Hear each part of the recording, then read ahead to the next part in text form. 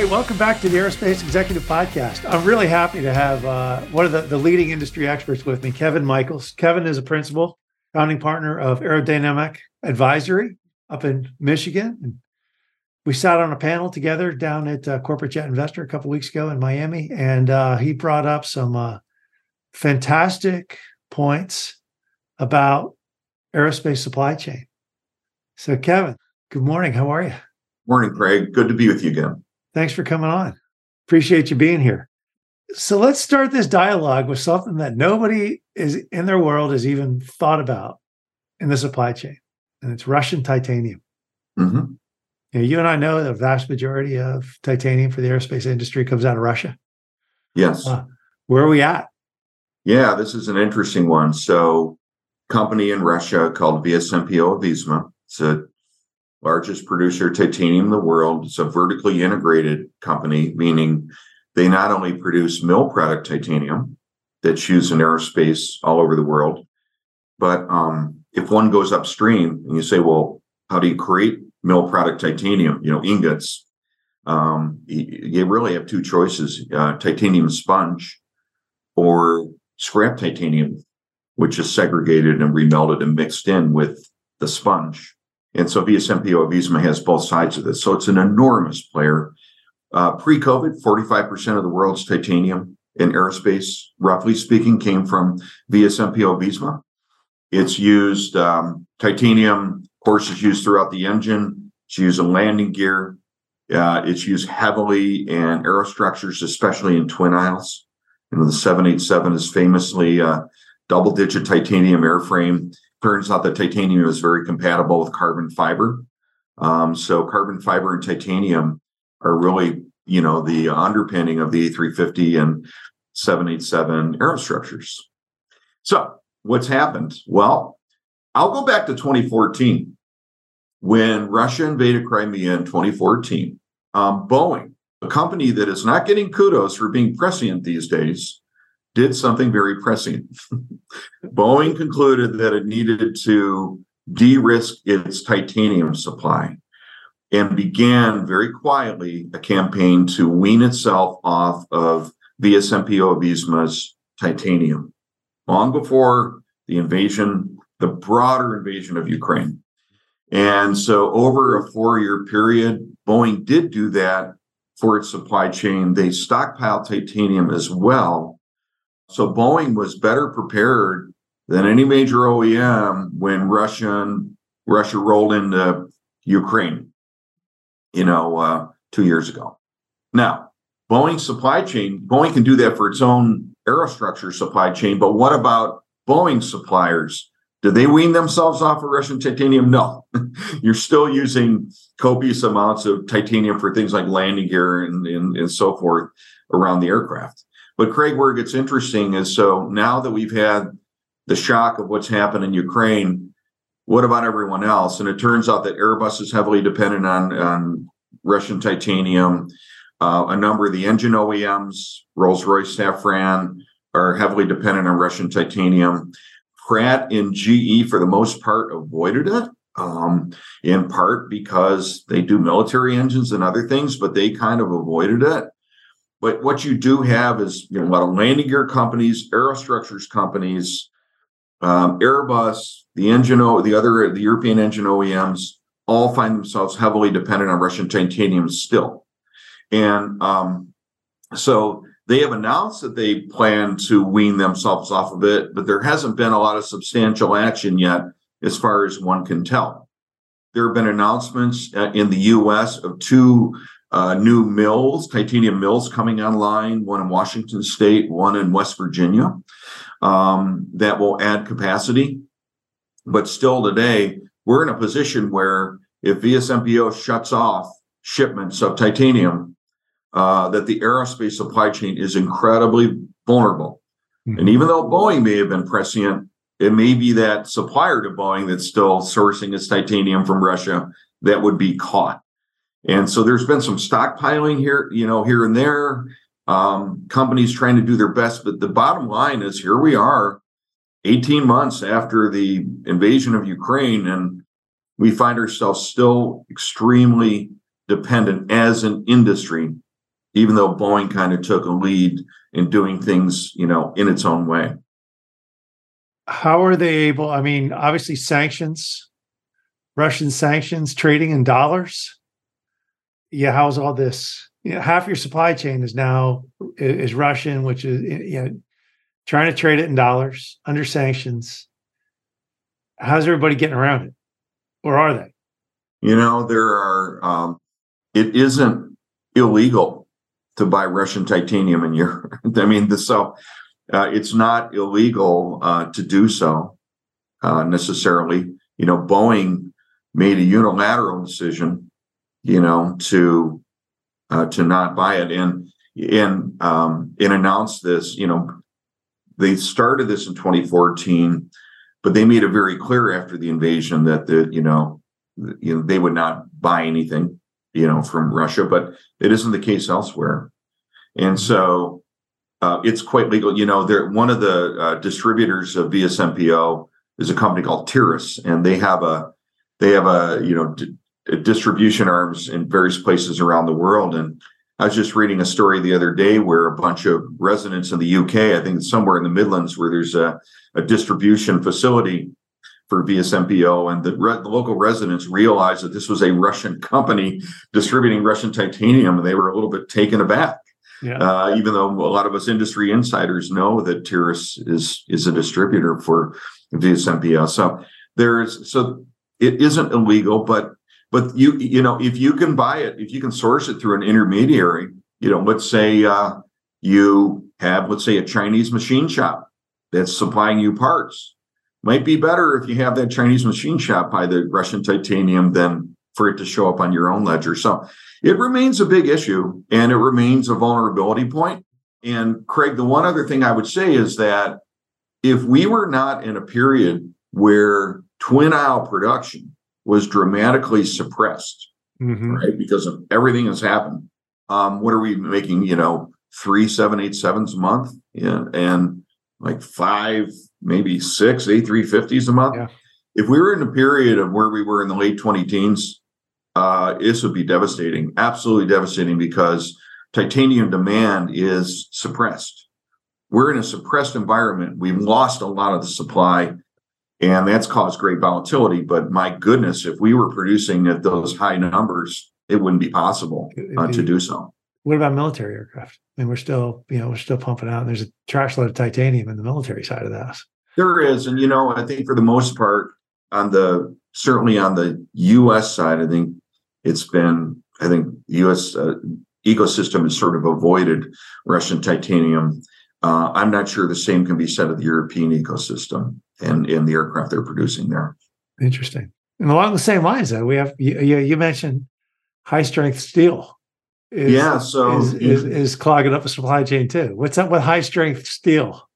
Well, it turns out that this is a real surprise, because we weren't talking about this a few years ago, but we are now. And it is steel has emerged as a real bottleneck. If you want high strength steel, 15.5, 300M, other standard grades that are used in bearings, gears, shafts, applications requiring very high strength. You're dependent on this sort of steel. And it turns out now that if you want it, you might be looking at a 2025 delivery. If you order now, 18 to 24 month lead times, and it is sort of one of those linkages below the scenes that is causing the aero engine supply chain to have such difficulty, and maybe some parts of the aftermarket as well. Is high strength steel. How can we possibly get to those types of numbers of 75 A320s a month by 2025, and mid to high 50s of Boeing, without this? So it's 18 to 24 months or more. There have been some failures in that segment and some underperforming companies, and then labor is at a root cause as well. And it turns out that where a lot of these steel mills are, they're places where it's hard to recruit labor. They are not They're not in the garden zones of the supply chain. Right. Craig, I always joke around in the world of raw materials. There's like a social hierarchy. You go to like a carbon fiber pre-preg place, and you go to the company cafeteria, and you might have sushi there, and everyone's wearing khakis and getting along well. And you go to titanium, and it's a step below that. Maybe the food isn't as good, the furniture isn't as nice, but you get a decent meal. You go to a steel mill, and you'll have surplus World War II furniture there. And I can assure you there isn't a sushi chef anywhere within 50 miles. So there is this, I'm being tongue in cheek, but there is a lot of truth in this. And in a lot of these places where the steel mills are, it's just not where you're going to be able to recruit labor, and especially younger labor, to come and work. And then the certification barriers are enormous. And you couple that with underperformance, some financial failures. I won't get into all who's doing what where, but it's become a big bottleneck. Well, you think about it, look, I've got a few decades behind me, and I look at the times when I was a kid. Billy Joel saying, we're living here in Allentown. It's not because the steel industry was a bastion of labor, peace, and love. And it's tough. One of the toughest industries. China, Chinese steel coming in, Japanese steel coming in. A lot of it's like pilots. You think about the stuff that happened 20, 30 years ago, or you're feeling the effects now. There were a lot of capacity cutbacks, some as a result of the crisis, but some were just decisions that were made. And I think a lot of the steel, mills are loath to add capacity and are letting the prices rise and lead times extend. And so something we weren't planning on, something we wouldn't have been talking about 18 months ago, but it's kind of emerged.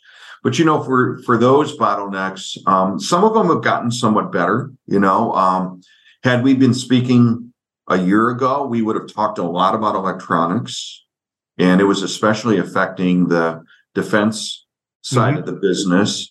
And there was famously a shortage of fab capacity, and which is holding up the auto industry, and hundreds of thousands of cars and Ford F-150s parked because they can't get chips. And in aerospace, something like 1.5% of the world's demand for chips is aerospace. So we're definitely a third tier customer. So we were having a hard time getting the attention of the foundries.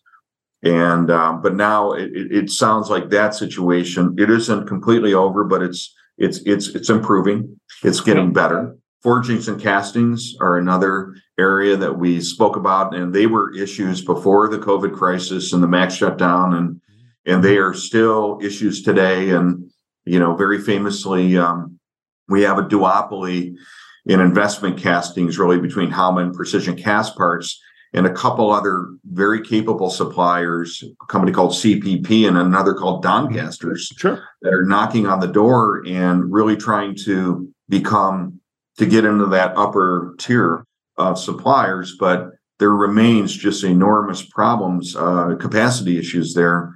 And Craig, it's been compounded by the fact that the configurations of the LEAP and the geared turbofan have been changing as they've been dealing with teething issues. So, and by the way, these investment casting facilities are also in locations where it's hard to recruit labor. So you're seeing more investment in automation and other technologies that, that might help offset that and help to address the bottleneck. Yeah, no, and I know a lot of rocks get thrown at, how could this happen? It's like, well, COVID came, and then Russia came. Now you look at, people, Israel, major supplier of, electronics. It's easy to throw rocks at the companies when you really don't understand, what's happening below the surface. And, when you're talking lead times, 2 years for high strength steel, or half your supply chain, going back to you said, hey, source titanium through a third party. The reverse is happening is that the feds are cracking down on the aftermarket parts companies, because a lot of that actuator getting sold to maybe China Southern Airlines, or is ending up in Russia. And how do you prevent? They're doing they're sourcing their stuff through third parties too. So there's a lot of leakage out there. On the whole subject of Russian aircraft and how are they still operating, and it's hard. It's a constant cat and mouse. It's a constant cat and mouse game. That is it gonna? I don't think it's gonna ease up. But we were talking, like I said, we were down in Miami. And you talk about all the challenges of the supply chain. And you put this. And oh, by the way, now everybody, the ESG thing is coming in to play, especially in Europe, where suppliers have to talk about how much carbon they're pumping into the atmosphere. Yes, that's right. Yeah, we're seeing ESG. The industry's focus, rightfully so, has been focused on what's called Scope 3 emissions. And for those that don't get into this too much, Scope 1 emissions are what are the emissions that are created by my building a product? So if I'm building an engine or a pump or an aircraft, what are the emissions required to build that aircraft, including sourcing things in my supply chain and transporting things to my final assembly facility and all of that good stuff? Scope 2 emissions are, what are the emissions that come from the energy required for me to build this aircraft or engine? All right, so do I have green sources? And then Scope 3 emissions are, what are the emissions that are generated by this product that I create? Meaning, when I build this aircraft, what are the emissions it creates? And so as an industry, our focus has been on the Scope 3 emissions, right? As it should be, because aircraft, are out there a long time and they are carbon intensive machines, in operation. But in Europe right now, growing number of the big publicly traded companies, but it's going down to smaller companies now are required to put out what's called a non-financial report, which is a report, amongst other things, of ESG goals. And so one must document sort of as best they can, what are the emissions created by my enterprise of what I do. And it's interesting. I delved into the Airbus non-financial report.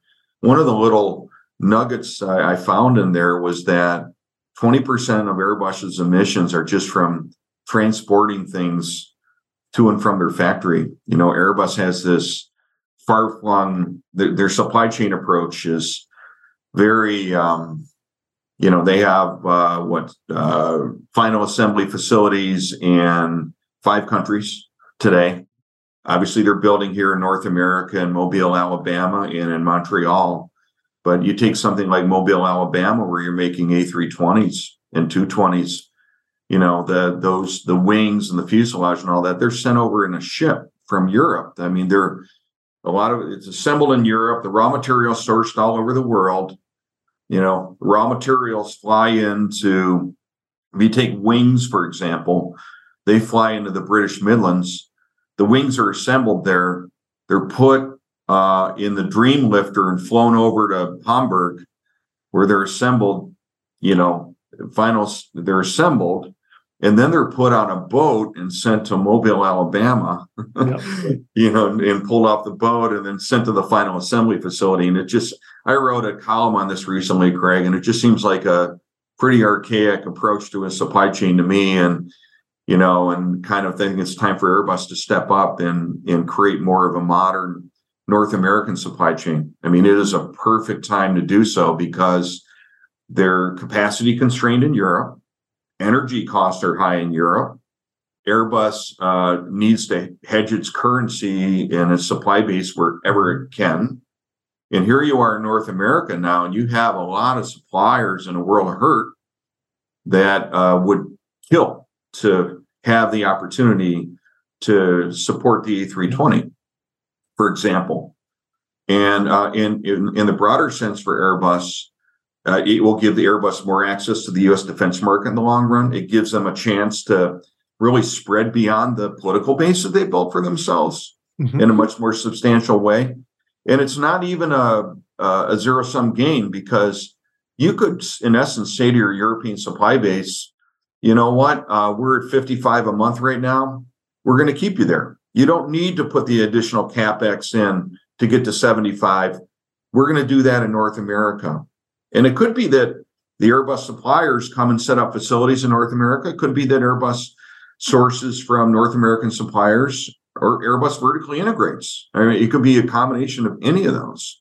The point where I'm headed with this is that Scope 1 emissions, which are now being measured in European primes and in some North American primes, will start to play a greater role in supply chain decisions.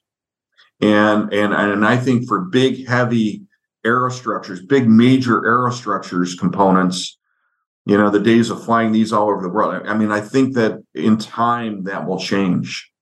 I think, here's the challenge we have is, look, Airbus could get a whole lot more efficient with its supply chain. It's a European conglomerate and they want to give everybody a little piece of the pie. Yeah, that's just the way the company was built. And now it's probably changed. But I think my criticism of the ESG thing is it's run by the no crowd. Yeah. When I say the no crowd, it's a little bit like lifting up the couch in your family room. You're just, you really don't want to know what's underneath it. So just some things better be left alone. And it's like, well, now we got to report all this stuff. And what it is, it's just opening doors for the no crowd. Yeah. To talk about how we're going to make economics more difficult. It's just going to be more difficult. And every time you try to do something better economically, the no crowd comes in. Does the pendulum swing the other way? I eventually think that people start to get sick of and you're starting to see some of that now. And one thing I would say, though, is on the Scope 1, Scope 3 emissions is maybe to put this in very, our industry, the focus should be on Scope 3 emissions, not Scope 1, in my opinion. In other words, the ratio of emissions created by an aircraft over its life versus the emissions required to build an aircraft. I mean, that ratio, this is the wrong number, but it's in the ballpark. It's probably 50-1, Scope 3 to Scope 1. I mean, it's a big number, huge number. In other words, the issue isn't the emissions to create the aircraft. In cars, and I've read this recently, and so take this with a grain of salt, but with a Tesla, where does one break even on emissions when you think about everything that goes into the battery and building the car and all that? The number I've heard is that 55,000 miles is at the point where the Scope 3 emissions that you've saved by operating an electric car offset the emissions required to create that car, right? And then you're a net positive contributor. But electric cars require a lot more emissions to create. So aircraft, it's a different deal. Like the Scope 3 emissions overwhelm the emissions required to create the aircraft. Nonetheless, in Europe, they are doing non-financial reports, and it is something that they are looking at, and it is something that is informing their decisions. And, we'll see what path that takes and to what extent that spreads across the pond to North America. There are a lot of a new position, chief sustainability officers in the big primes and tier ones. You'll see them. And part of their job is to get their arms around Scope 1 emissions. It's a big lean exercise. It's just a big lean exercise is all it's going to be. It's how do we lean out the supply chain and make it, but it's once again, it's one more thing that makes your head hurt when you think it is. It is. It's a very complex supply chain. Hey, switching gears a little bit. So your compadre, who I've got a ton of respect for, Richard Aboulafia, put out his monthly newsletter. He's pretty critical of Boeing. And, I think he's critical of the fact that, hey, look, they haven't designed a new airplane since 2004. They've said that they're not going to come out and do another one for another 10 years. Yeah. But how much of that is dependent on the fact that the engine OEMs are still getting healthy from COVID? I mean, you got Pratt & Whitney, which is dealing with its own issues on the GTF. Rolls was crushed in COVID because flight hours were down and a lot of its revenues generated per flight hour. When GE's breaking itself up, and it too had the same similar problems to that Rolls had. So Yeah. the OEMs don't have any money to invest in new engines. That's a huge risk sharing joint venture. Is Boeing's decision right? In my opinion, no, it isn't right. It's to wait to that long of a gap. It isn't right, and not to even outline much of a vision other than getting to $10 billion of free cash flow by mid 2020s, which presumably will be, if we get there, it'll be the moment probably where you see a leadership change, at Boeing. But there is, Richard and I believe that there is this opportunity that is there and continues to be there for a white sheet aircraft. Now, we can talk about Boeing's balance sheet and its debt and everything else, but I think the point that one of the issues of contention is that the CEO famously said, we need 25% type savings, fuel improvement to launch a new aircraft. And in fact, a lot of the improvement in this industry comes in a much more incremental way. Mm-hmm. And in other words, do we need the next generation of engines? Let's say an open rotor rise. Do we need that to launch a new aircraft? And while that might be helpful, I think our point is that no, you don't need to wait for that. You can get a second generation GTF coupled with lightweight airframe, coupled with the digital design tools and other approaches that get you a 12 to 15% fuel burn advantage and get the aircraft out to close this gaping hole in Boeing's portfolio, which we all know about. It's the NMA gap. Yeah. Mm-hmm. It's interesting. Delta Airlines, just their maintenance costs are up 35% this year over last year.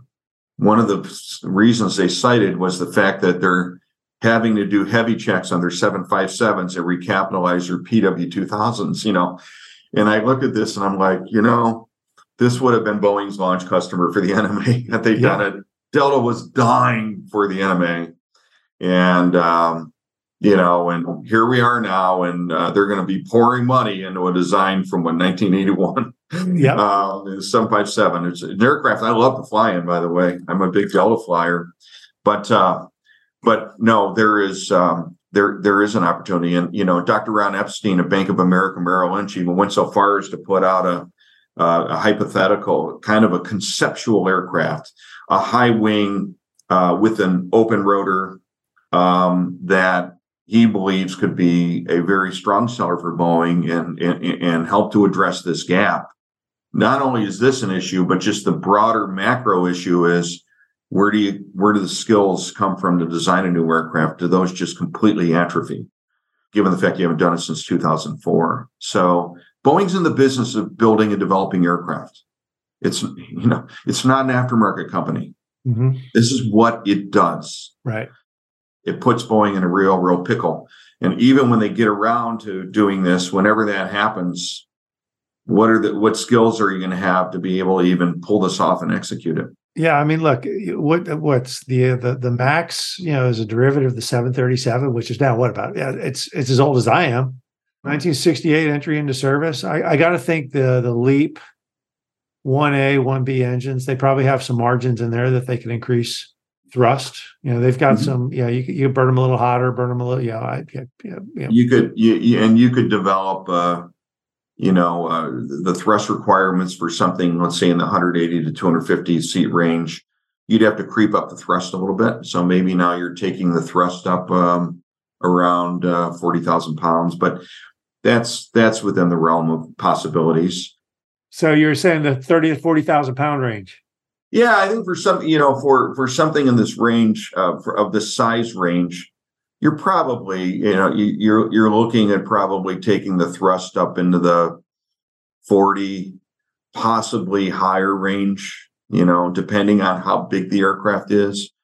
The concept that Ron is pushing is it's a twin aisle, but it has 6 seats. It's 222. So there are design trades there. But at this point, this is really it's an abstract discussion because, Boeing has sort of made its bed. And this really leads, you're asking about Richard's monthly newsletter. And one of the arguments that Richard makes is that Boeing's well-documented difficulties and the fact that they just sort of let go one of their most promising executives and eliminated the strategy role, the corporate strategy role at Boeing. What does the future hold for the company? Is the company preparing itself for breakup, to maximize shareholder value? Now, of course, GE right now has been in the process over many years of really moving from a conglomerate to it will soon be a pure play. GE today has the energy and oil and gas part and the aero, but that the former is a company called Vernova, and that will be formally spun out next year. And GE will be GE Aerospace. That will be a pure play. But Boeing, I would argue is Boeing a conglomerate? I don't know. They're focused on the same industry, aerospace. They have space, defense aircraft, commercial aircraft, and then global services. And, to me, Craig, on that argument, I think that space is potentially something that could be non-core. That Boeing really hasn't had a good go of it. There are parts of the services portfolio where they bought up, as distributors like Aviall and Jeppesen and others. I mean, are they core? I mean, they've been a nice financial ballast. They generated, Boeing Global Services generated free cash flow during the COVID crisis when other parts of Boeing were not. Yep. So it was welcome then, but is there a genuine synergy with the rest of Boeing? I think they've long since abandoned that $50 billion services goal that they rolled out, a number of years ago. Then it comes down to commercial and military aircraft, and is there synergy there? And this is where I'd say I think there is synergy there. If you go back to what we just discussed, the fact that the commercial side hasn't had a new white sheet since 2004, when Boeing does get around to doing that, where are you going to get the skills to do it? Who's launched? Who's been involved in new aircraft? Who's working with digital tools, digital twins?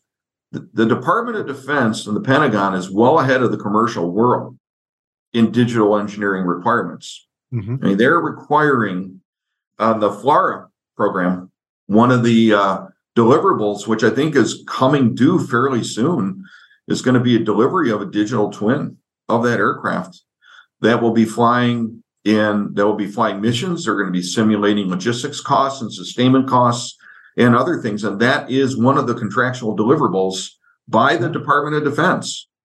And the last time I checked, airline CEOs are not asking for digital deliverables in advance. No doubt. Defense is galloping ahead on digital engineering right now. And I would argue that is one of the dangers. If you were to break up Boeing Defense and Commercial, I mean, it's hard enough to get engineers these days, as we know. But if you let go that side of your engineering core to a separate company now, and it's only about the engineers you have on the commercial side, oh my Lord, what do you have now, especially as it relates to the ability to launch a new aircraft? Once again, it's like pilots. The decisions you make today, the decisions made 20 years ago have created this fiasco of a pilot shortage. And the same thing is if you let the engineering talent atrophy, you're not going to find a young engineer in 20 years who knows how to put together an airplane. Here in Detroit, I'm in Ann Arbor, and this is the automotive engineering capital, of North America, Southeast Michigan. But you're seeing a lot more of the engineering now move to places like Mexico and other parts of the ecosystem. And I hear this from my friends, the industry insiders that are working on this. And I think some of this is just that we're not producing enough engineers in this country. So that's part of it. But part of it is economics, where, you can get an engineer in Mexico that can do a fine job at a fraction of the cost. And we've seen this in aerospace, in engineering, India famously on software and IT. Here's a fun little fact. I mean, we're the greatest concentrations of aerospace engineers in the world today. And one of the top 3 cities is Bangalore, India. I don't have the exact current number, but I know that, it was 25,000 engineers at least about 7 or 8 years ago. Today, I bet it's 30 or 35,000. Enormous, but it's software. It's 100 engineers here, 1,000 there, 500 here. Boeing is dramatically expanding its presence, in India. I think it has 4,000 in Bangalore right now. Honeywell has been there for a long time and has moved a lot of its engineering to India.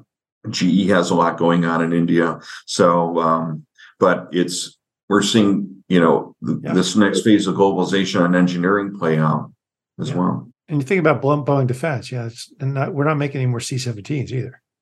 Those got the dog snot beat out of them in Afghanistan. The Air Force is doing all they can to keep them flying. And eventually, you think about the engineering that goes into an airliner can also go into, new heavy lift. In the defense side too, it's not just that we have new programs, let's say like the B-21 or FLRAA and so forth, but you have the steady stream of smaller programs. Many of them are black programs that give smaller companies and large companies the chance to hone their digital engineering chops. And especially, again, if it's a requirement of the customer that you have digital deliverables and you're willing to pay or help fund the development of those digital tools and processes, that makes a huge difference. And again, I think it's why if you're looking for best practices in digital engineering and digital twins and Industry 4.0, use whatever terms you want. I think one should probably be looking at some of the defense primes. Do you think Boeing gets broken up? I think Boeing gets reshaped, but not broken up. My colleague, Richard, we don't agree on everything. He might make a stronger case that they're preparing to break up. But I think breaking up the commercial and defense side of the aircraft business in particular would be, I think it would be a mistake at this time for the reasons I've highlighted. But it's not to say that space or parts of that global services portfolio, are not worthy of revisiting. How core they are and where you go from here. I agree. I still anticipate opening up my Wall Street Journal, which I read every day, and reading that Ackman or Elliott Management or Pershing, one of those activist investors has been assuming a large stake in Boeing. It's relatively a cheap company. From a price to earnings ratio, it's comparatively it's a pretty cheap company, and I suspect one of these folks has been accumulating shares, and the hammer will drop. Maybe I'm right, maybe I'm wrong. I don't know, but I keep expecting that to happen. And the other interesting OEM that has been, I think a lot of us have been watching is Rolls-Royce, and amongst the engine OEMs, and as you know, Rolls-Royce famously bet on twin aisles, and sold their share of the V2500, and then had this Indianapolis arm, the old Allison, right? It was kind of, I wouldn't say an afterthought, but compared to the sexy things Darby was doing, the development of the Trent and everything else, and the evolution of the Trent over the last 25 years. You didn't think about Indianapolis very much. And so Rolls-Royce brings in a new CEO from outside the industry, is on kind of death watch. Market cap falls to something like $6 billion at one point. And a lot of us were wondering, can Rolls-Royce make it to the other side of this crisis? But it turns out that Indianapolis has had this great run where they won the B-52 re-engining. They won the FLRAA propulsion. So they have had a very nice run. And, in Rolls-Royce, meantime, is just leaning everything out.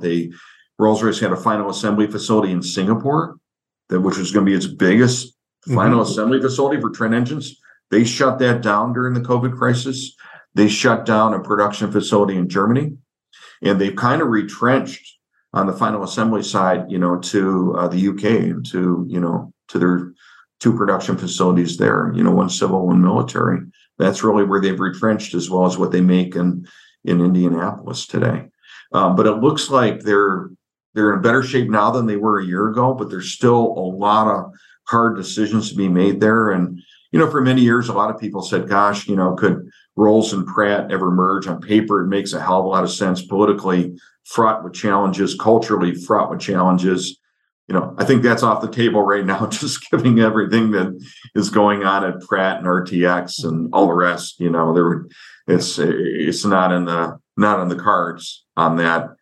But Craig, in the long run, we were talking earlier about sustainability, and the engine OEMs are in this real pickle because we're in this world now where there are not only is the core business kind of under a lot of threat today because of supply chain difficulties and other things, the costs, whether it's the Trent 1000 issues or the LEAP issues or the geared turbofan issues, which just dropped a $7 billion surprise on everyone. Right. But then they need to stay invested and stay in the game on sustainable aviation fuels, on electric, on hybrid electric, on hydrogen combustion, on maybe hydrogen fuel cells. And it's not to say that they need to put all their chips on every one of these bets, but they have a very high stakes game that's going on right now. And it's not too dissimilar from what the automotive OEMs went through when we first came out. Remember, years ago, we weren't sure what the right architecture would be for cars. Would it be all electric, or which was sort of Tesla's vision, or would it be the Toyota vision where it'd be hybrid, right? And we found out that for cars, at the end of the day, the winner is all electric. But it's forced the automotive OEMs to share technology with each other, because it doesn't make sense for every one of them to pursue all these technologies. And I think we're in that world right now with engines, where if you think about Pratt, GE, Rolls, and then Safran, and Safran and GE have been very closely tied at the hip and almost acting like one company, an incredible joint venture, greatest partnership in aerospace history. The CFM partnership between the two of them, maybe one of the greatest in industrial history, has worked really well. But how does one keep their bets on the table for all these other technologies at the same time that your core business is under threat? It's a lot to ask for. And that's why, in the long run, I still really believe you're going to see more consolidation in the aero engine space.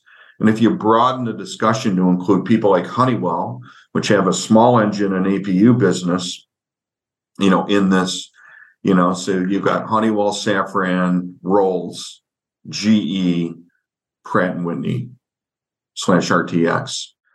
I think a decade from now, at least one of those four will be merged into someone else. Yeah, I agree with you. And that's the reason you don't fire your chief strategy officer. That's the reason you don't fire your, And, on that point too, Greg, maybe something worth mentioning, and we've done a lot of work, for some very interesting clients looking at, the pros and cons of these technologies and what's likely to develop when, and quite frankly, what's happening at different size category of aircraft, because you can't talk about this in generalities. But it's very clear that if you're looking at like 9 seats and below, possibly slightly bigger than electric, you can have an electric aircraft, that can be decent over the next 10 years, something like an aviation, let's say. But you're very much limited in that size range. And to get above that, you're probably looking at something that's hybrid. But where most of the emissions take place and the jetliner world, the only near to medium term solutions going to make a difference is SAF, sustainable aviation fuels. There are things we can do at the margins and air traffic control and routing aircraft more efficiently, and electric tug and things like that. But it's really going to be about SAF for the next 15 years. And I think it's 97% of all emissions are produced by aircraft that are over 50 seats. So we can talk all day about electrifying small aircraft or, advanced air mobility being some kind of a green solution, which it's not, but that's where the emissions are. And SAF is the ticket in our view. It's the lever that we have to pull over the next, certainly through 2040. I agree with you there. So, hey, look, we've been on for about an hour. Will you come back and do another one? Be delighted to do so, Craig. I could talk about this all day long. It's been a fantastic conversation. How do people get a hold of you? People can get a hold of me on the website, aerodynamicadvisory.com. I'm on LinkedIn as well. You can find me there as well. Kevin Michaels, and I'm at Aerodynamic Advisory, and you're all over Aviation Week. And your articles in your editorials in Aviation Week are always fantastic and spot on. Well, thank you. I appreciate that. Thanks for coming on, Kevin. I hope you enjoyed the latest edition of the Aerospace Executive Podcast. You can reach out to me directly, Craig at NorthstarESG.com, or check us out at www.northstaresg.com. You can subscribe to this podcast on iTunes, Stitcher, Podbean, or on YouTube. Just do a search for Aerospace Executive Podcast. Thanks again. I'm Craig Picken.